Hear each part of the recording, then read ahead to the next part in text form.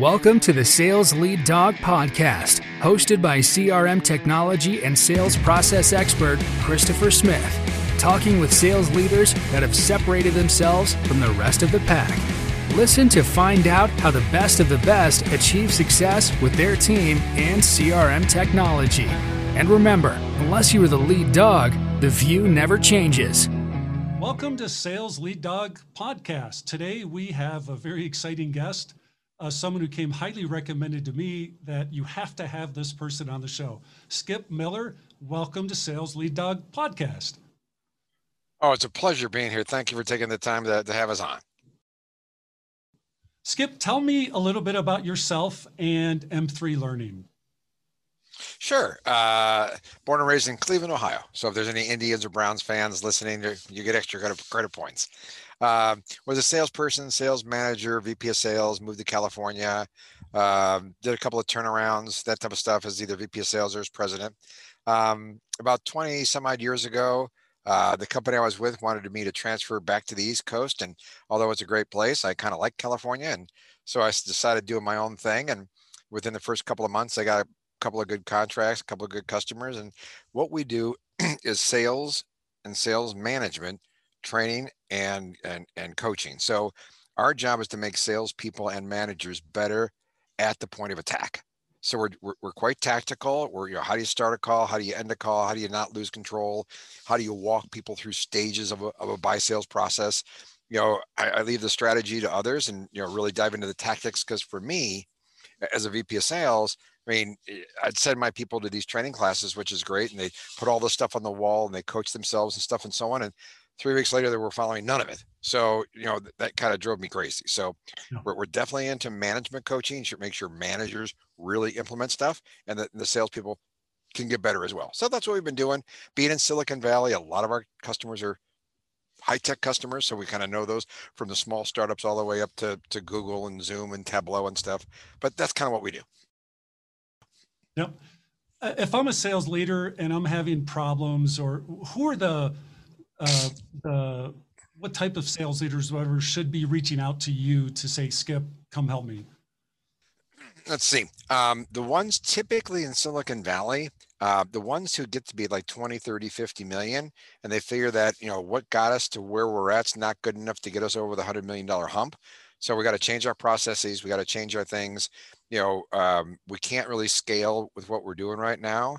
If you're $1 billion plus company, I guess we can kind of help, but we much prefer the ones who are on a rocket ship. We started with Zoom when there were 3 people. We started with Tableau when there were 20 people.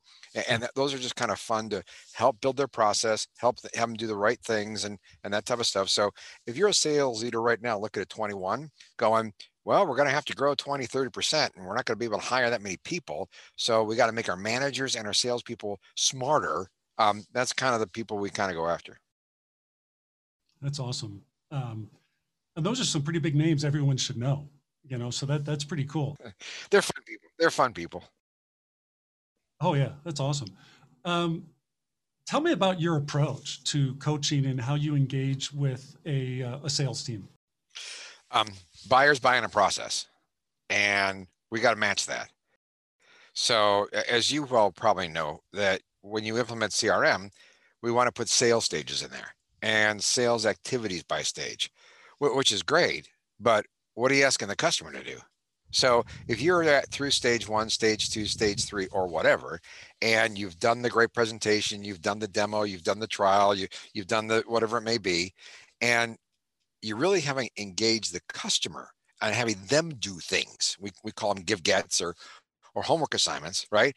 Then you're just giving. And it's the philosophy of, if I do what the customer tells me to do, and I do it well, I'll get the order. And that, for the low-hanging fruit maybe, but that doesn't really work. So we believe buyers want to be led, but they want to be led through a buy process. So the best CRM implementations and things we see is, okay, in stage 1, what do we want to do? What do we want the buyer to do? What's some good exit criteria? And you can't do them all. It would be really kind of fun. But then you go to stage 2. And with that kind of approach, you really start leveraging your managers, because now the managers can get engaged early as opposed to just trying to get deals over the finish line. Right. Right. So that's a critical component then is you need those sales managers engaging in those earlier stages, not waiting for stuff to come to them. Is that correct? So I'll ask a group of sales managers in a 5, 6 stage, whatever sales process, where do you get most involved? And they'll say, well, stage 4 or 5, getting deals all across the finish line. And I'll say, well, what about stage 2? Well, here's my imitation of a sales manager coaching in stage 2. How's it going? Good. Need anything? No. Call me if you need me. Okay. I got to go close deals. So call me if you need. Well, that's not coaching, right? Right. But yet when we put a roadmap together and say, what are the activities in stage 1 and what are the activities in stage 2? The stage 2 to 3 activities are huge. I mean, in stage 4 or 5, it's get the order. I mean, so if you're not coaching to all the stuff that has to get done, for example, we believe that early in the process, there's 2 value propositions. I am on a mission to destroy the term decision maker because I think there's 2. We call them one below the line, which is the person who's going to use your stuff and really wants to get the best competitive value and is really enamored with the features and stuff.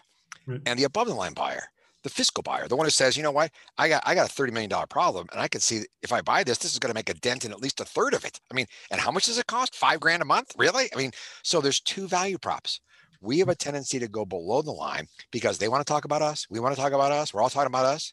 And then maybe near the end, we go to the above the line buyer and go, what do you think about us? Which is not what they want to talk about. Right. I got 5 brothers and sisters. And before COVID, when we got together, there was like 50, 60 of us. We all get together. There were so many people. We had a kid table and an adult table. And the kids loved it because they got to speak kid talk. The adults love it because they didn't have to speak kid talk. So take that analogy. And if I'm a salesperson talking to all the below the line buyers, when I get a chance to go to the executive suite, the above the line buyers, I'm going to give them an executive overview of the below the line stuff, which is not what they want to hear. Right. So where's management coaching in stage 2 to go after those both value props? So, I mean, that type of stuff is what you really want to capture and manage to in stage management, which CRM definitely supports. Oh, yeah, totally. Totally.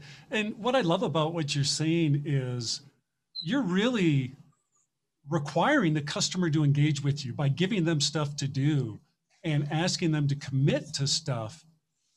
That's a totally different approach, in terms of you're going to find out how committed they are right away. I got time. Without a doubt, I got a deal. We just started right now. And I said to the sales VP, I said, do me a favor. You're probably putting your slideshow together for the 2021 executive meeting. You want to send me a copy of those slides so I can just at least know what your visions are, what your things are, so I know if we can help. Well, the problem is I have to go through 79 slides now. So, I mean, but those type of things, even as something as simple as, Chris, we have a meeting tomorrow. Here's the 5 things we're going to talk about. Could you circle, star, highlight the ones that are really important to you so I can make sure we maximize your time? If they don't even respond to that, what's that telling you?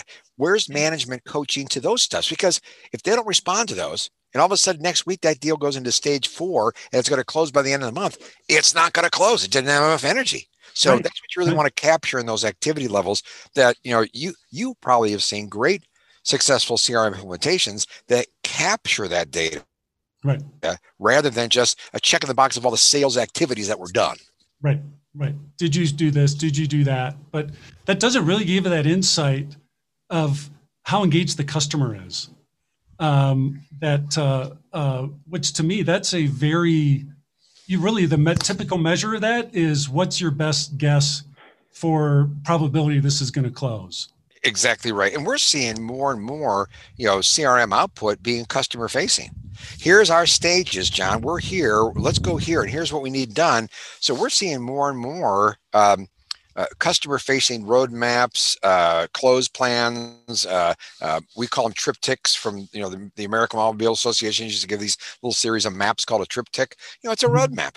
Why aren't your roadmaps customer facing? We have a friend who quit his job at Stripe. He opened up his own, software company, and he's out there putting these customer facing roadmaps together in an app and selling them because that's the trend. If you're not working with your customer, you're working at them. That's not what you really want a good CRM installation to be doing. Oh, it's so true that, when we approach and connect with a prospect, to me, if I can't be their partner, a true partner, and really helping them transform their business, I'm not going to be successful. No, And I want 100% success rate. I have to have that.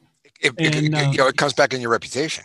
oh, exactly, If I train a whole bunch of people and managers, and a year later they go, yeah, we had Skip, we learned some tips and tricks. Well, tricks is what you learn in circuses, and we don't want to do that. And I don't want to have a bunch of tips. You're paying me too much money to learn some tips. We want a great process, and the goal, like CRM, what's the goal? Yep. Shorten sales cycles, get better than a 40-50% accuracy rate, Yep. increase average sales prices. If I can manage 20 to 25% of a typical company's cost is in sales marketing. So that's a quarter. We live with 50% forecast accuracy. So that's telling you 10 to 15% of a company's assets are being thrown away because we're not doing a good job working with our customers early in the process. That's Right. a lot of money, man. Oh, it is. It really is. Especially, you're talking about if you're trying to get from 30 million to 100 million and you can't trust your forecasts, you're doing it with one arm tied behind your back. I'll ask a sales VP, I'll say, this is January 1, a 90-day forecast. Let's say you've got 100 deals in your funnel, 100 deals. At the end of 90 days, those 100, not ones that left and ones that came back in, those 100, how many came in? Yeah. And I get, that's a good question. 40, 30? Wait, and you're okay with that? No, well, that's just what we're conditioned to. Right. We've got customers who have 60, 70, 80% forecast accuracy. And here's the biggest issue. Of the 100, they won 25 or 30, that's 40. They lost 25 or 30, but 25, 30 of them are maybes. Right. Yeses are great. No's are great. Maybes will kill you. You got 10 deals in your funnel, you win 8, congrats. You got 10 deals in your funnel, you lose 8, congrats. You're doing something wrong and you can fix it. You got 10 deals in your funnel, 8 maybes, they're going to slip to the next month. They're going to slip to the next month. They're going to prevent new stuff from coming in because you're believing that they're coming in. We looked at a customer, typical sales price, 60 grand. They had 2 deals in their funnel. One was 321 days. Not only counting that, one was 346 days. The guy's dead. 346 days in the funnel. No. I talked to him a couple of months ago. We got to get better at managing this stuff earlier, like you see really great installations do. Yes, exactly. Let's talk about the losses a little bit. This is one of my personal pet peeves around CRM. One of the questions we ask when we're doing an implementation, when does a deal get into your CRM? And more often than not, I hear, we put in the deals that we think are most likely to close. And they're not capturing anything around, this whole other portion of their pipeline that they have no insight into. They're not collecting any data on. And so they have no idea what happened. So that's one problem. The other problem is the ones we lose, we're not really capturing why we lost. We're not doing anything that could support a retrospective. When you're dealing with your customers, how do you coach them in those areas? So we all know why we won. We did an excellent job. We qualified them well, blah, blah, blah.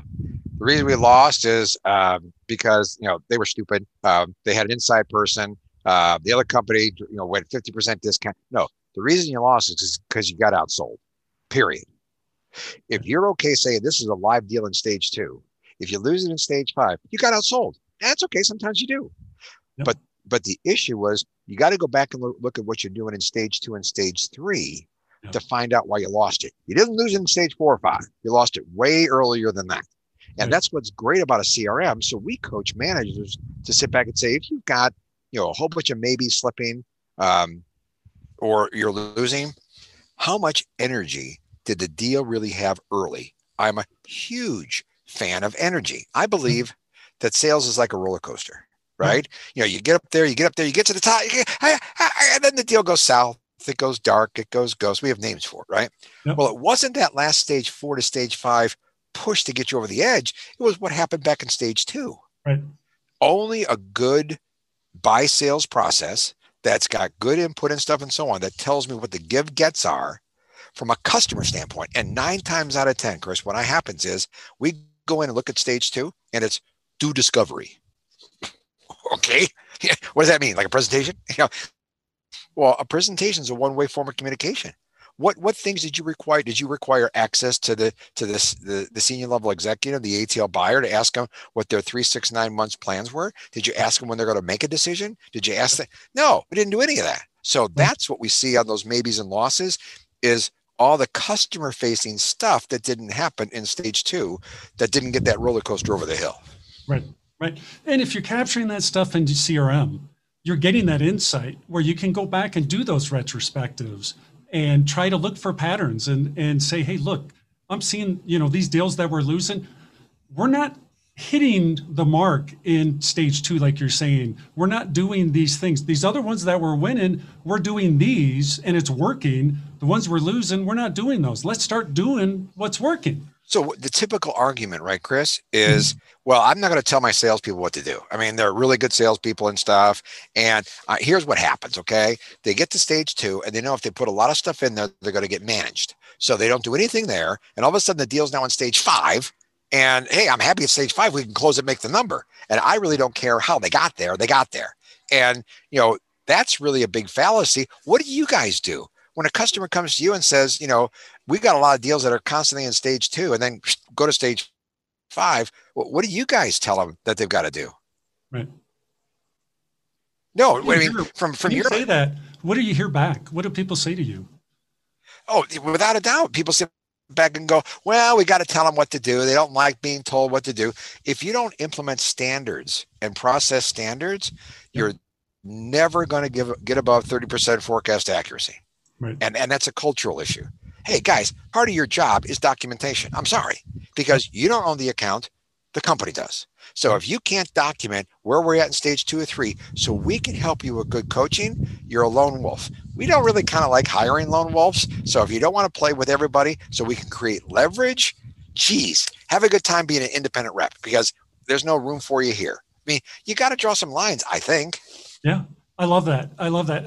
Question I always ask the sales leaders we have on, the CROs, the VPs of sales, is, getting user adoption is so critical to success of a CRM project.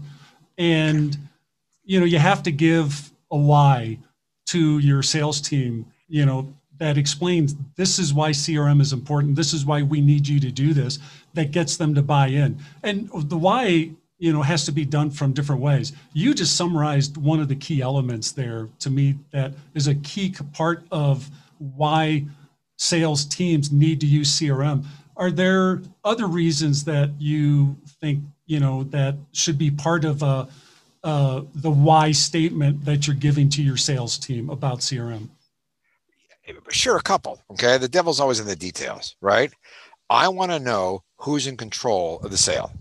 So if a salesperson is just doing, right? The buyer's in control, right? Buyers are always neutral. If you're not in control, someone else is. And that could be do nothing, spend the money elsewhere, a competitor, anybody who prevents you from getting your orders, competition. So that's an issue. I can dive into my CRM and see what were the give gets? What were the things that the customer was supposed to give us, right? Hi, did the customer actually send us a couple slides that we asked for to give us their 2021, initiatives? No, they didn't. What did you ask? No, we didn't. Well, there's a good coaching opportunity for us there, isn't there? Yep. Because we're not just going to constantly do what the customer says to do. That's a big one.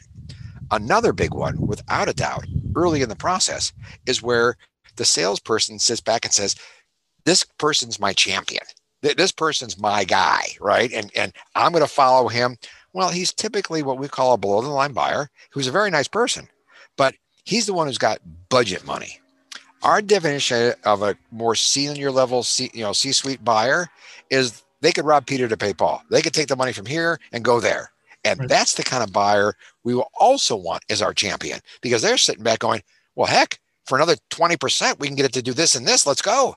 Our below the line buyer is like, no, I only have budget for this. I only could do that. So I can watch early in the process who you've contacted and what you said.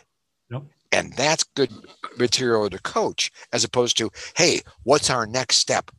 Well, John wants a proposal by Friday. Okay, let's go give it to him. Well, stop. Who's in control of that? We're just doing what they're telling us to do. Right. That's a bad thing. So that's why you get so many maybes in the funnel and low forecast accuracies. Right. No, I love that. I love that. That's great advice. We had a client implement a CRM system, and they had in their deals something called L1, L2, L3. Okay. L1 was purely subjective. Level 1. Why do they want to do business with us? Oh, they hate what they have now. Okay, good. L2. Well, they've got this kind of a problem. Well, that's good. Pain point problem. L3 was always numbers. We believe in asking, what's the size of the problem? Because all of a sudden the person says, you know what? I got a $30 million problem here. I've got a 10% market share problem. We committed $50 million to this, expecting 50 million in revenue, and we're probably going to get 30. So I'm short 20. If you can get numbers, that's L3, and you can track that in a CRM. Any deal over 100K, you're not L3 by stage 2. What are you doing? What are you doing? You're just showing up and throwing up. Right. That type of stuff is what managers need to coach to. Yep. That's awesome. That's awesome. I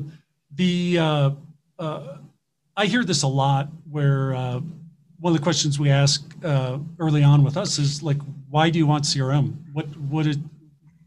What's driving this? And a lot of sales leaders think CRM is going to solve their problems with sales. What's your answer to that? Or Chris, I thought when my twin daughters turned 16 by buying them a car, that was going to solve my problem by driving them around town. Well, enter a whole new set of problems because their driving habits were interesting. My one daughter, within a year, came home and there was a little dent in the car, and I said, "Alex, what's that?" She goes, "Well, Dad, I parked the car at the mall, and as I was driving in, the light post moved." Like, okay, yeah, good. Haven't heard that one before. Wow, geez, light post move. Okay, yeah, it jumped right in front of me. Yeah. So, you enter a whole new set of problems by not. I talked to somebody the other day. They got a 50 salesperson organization and they don't have CRM. My jaw hit the ground. I'm like, how are you tracking activity levels? How are you going to forecast correctly? Are you using an abacus? Geez. So what we see, different levels of implementation of CRM, of course, but the best ones keep it simple. Yep. They first manual put together their process and then automate it. They don't try to think of an automated system. It's got to give them process 2.0. No. Manually put together what you want, scotch tape it, and then let technology implement what your process is. Don't expect CRM to be the new process. You're not using the tool for what it is. Yep. And that's got to be a good implementation. Guys, get your leaders together. What do we do in stage 1? What do we do in stage 2? What do we do in stage 3? And not heavy, just 80-20 it, and then automate that rather than implement CRM and we'll figure out our process later. Geez, that's going to give you a whole different set of problems. Oh yeah. Yeah. Not the worst, but one of the worst ones I've seen is the admin of the CEO would send out a spreadsheet every Monday saying, "Hey guys, give me your pipeline." And she'd collect it throughout the week and then would send out, "Here's the pipeline on Friday." Well, it's already, it's worthless. See, I love that because it's a shell game. So if I'm a sales rep on week 1 and I put account A, B, C in, and they all fell through, by the next week, I'm just going to put account D, E, F in because no one's going to ask me about count A, B, C. It's like, whoa, what was under that shell? Oh, yeah. There's so many places to hide as a mediocre or bad sales rep in that process. That's so if I'm an A player, I know no one's using this thing. I'm not going to put it, as you said earlier, if something like technology is not mutually beneficial, the reps won't do it. No. So the reps got to figure out what's in it for me. And that's got to be planned before you implement CRM. Because if it's not mutually beneficial, I'll find a way around it. Oh, exactly. And that's a big part of it is really finding that way that, if CRM is done right, you're giving a really powerful tool to your sales team.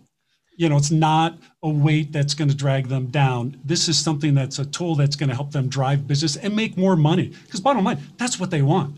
They want to make more money. I want to buy that bigger house or have that better car or whatever. Exactly right.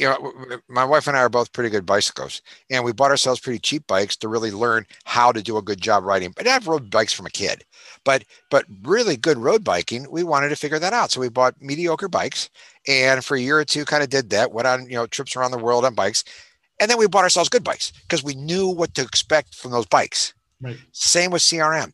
Put together a process together that you think in 2021 is really acceptable for you. Yep. Then automate that. Don't try to just buy the expensive bike. You're not going to be able to use it, and you're going to get frustrated with all the tools. Oh yeah, you're going to throw a whole lot of money at something you think is going to fix all your problems. And why do I buy CRM? Why do I buy CRM? My forecast accuracy is terrible. It's all hook and crook and crystal ball. Yep. My sales cycles are too long, and I don't know where in my sales process I can shorten it. I think if I, close the deals faster by giving them a discount by the end of the month, it'll shorten sales cycle when your real problem is really stage 2, 3. And then, we don't really conform to a sales process. I mean, I get it, but we don't, stages isn't really our game. We've got companies who would sell $100 a month, MRR. Their sales cycles were 31 days. We got them down to 9, and they use CRM to track that effectively. Yeah. And we got companies who sell $1 million stuff. Yep.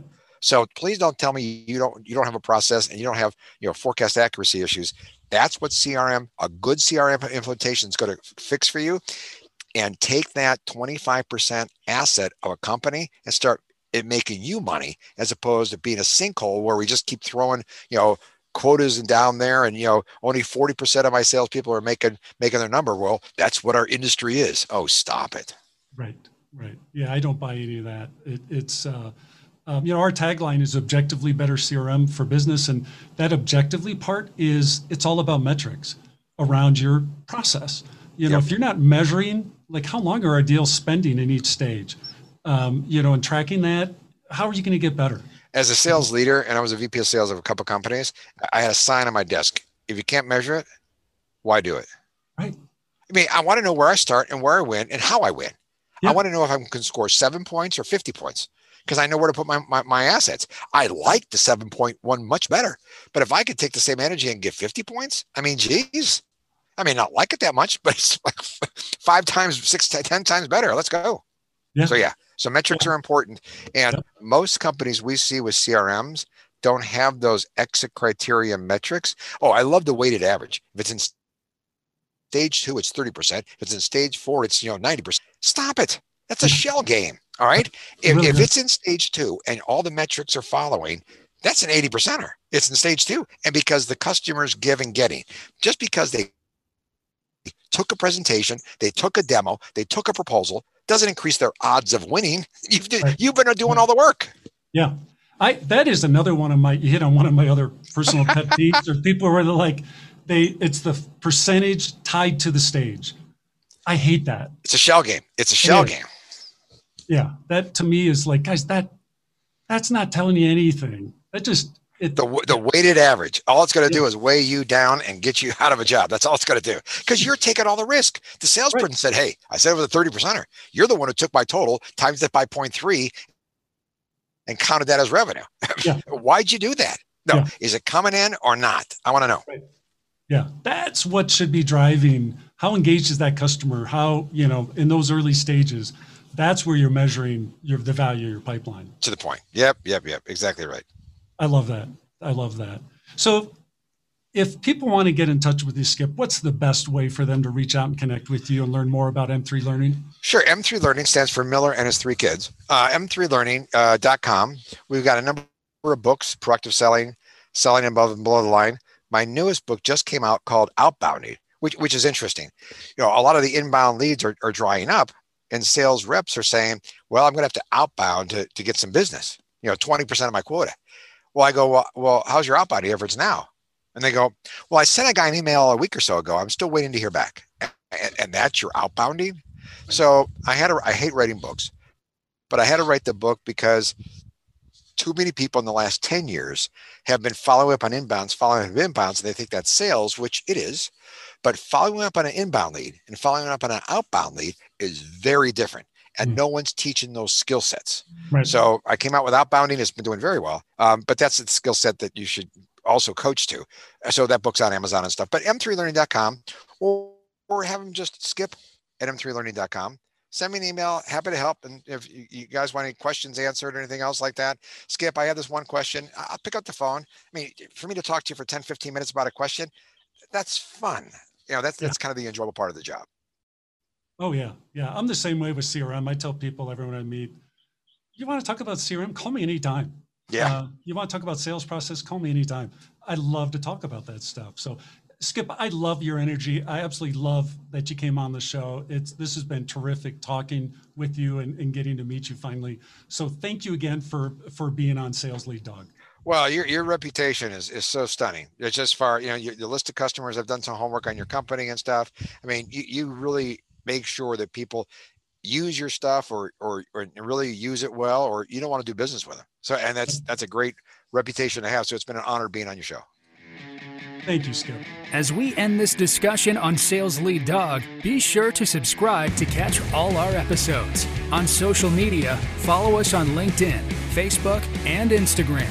Watch the videos on YouTube, and you can also find our episodes on our website at impellercrm.com/Sales Lead Dog. Sales Lead Dog is supported by Impeller CRM, delivering objectively better CRM for business, guaranteed.